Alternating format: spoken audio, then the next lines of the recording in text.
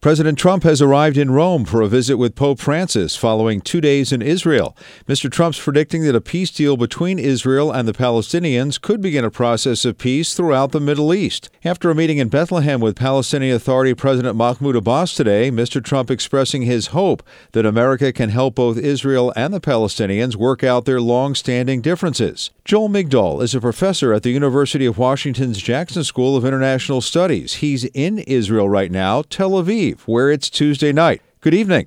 Good evening. The Israelis were very happy with the visit. It was very successful. There wasn't a hitch in either day. There is still with the Israelis a level of anxiety. Part of that comes from the meeting that President Trump had with the Russian foreign minister and ambassador, where, as you remember, he leaked some information. And the Israeli intelligence community is very, very upset now, wondering whether the intelligence cooperation can continue. And also, Trump is taking an active role in trying to get these negotiations started. The Israelis have been very reluctant to start these negotiations again, feeling it's not the opportune time. And so there's an anxiety that they're being pushed more than they want to be pushed right now. On the Palestinian side, they had very low expectations of Trump based on his statements during the campaign. And now that he's been in office, they're seeing a side that engenders some hope on their side.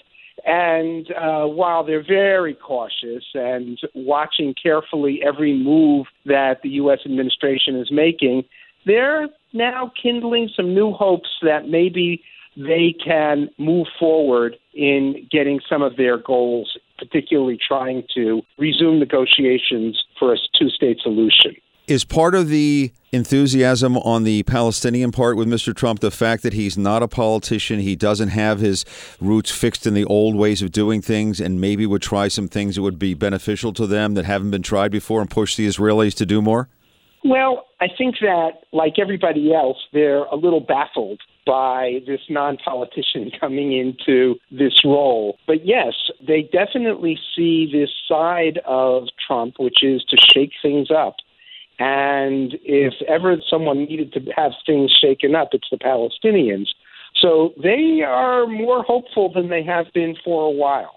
I want to talk about Iran for a second. The president was very tough on Iran when he was in Saudi Arabia and when he was in Israel, just blasting them for their support of terrorism and saying that they are a danger to the world. But they just reelected a moderate president who would like to have more open relationships. Doesn't it seem like by shutting down the Iranians that only supports the radicals there? On one level, President Trump's policies are not very different from President Obama's regarding Iran, which is to try and create an alliance of Arab states and Israel, Egypt, Saudi Arabia, the Gulf states, Jordan, to form a kind of deterrence to Iranian actions in the Middle East and to the spread of their influence.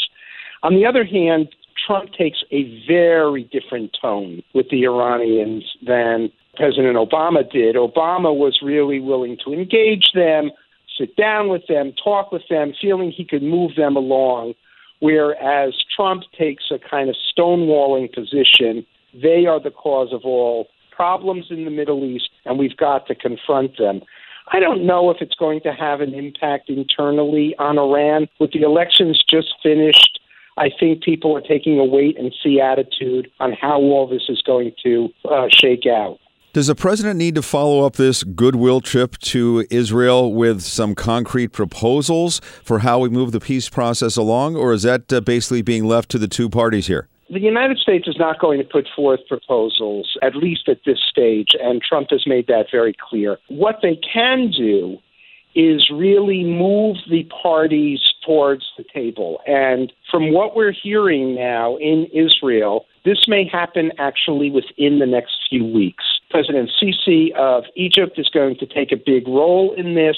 The Saudis indicated that they want to have a role in this, but the key player is going to be the United States, which is, rather than coming with specific proposals on how to solve the problem, is going to be pushing the two parties to the table. And we should see something actually within a month or so if this is going to work or not. Professor Joel Migdal is with the Jackson School of International Studies at the University of Washington, joining us from Israel, again where it is Tuesday night there.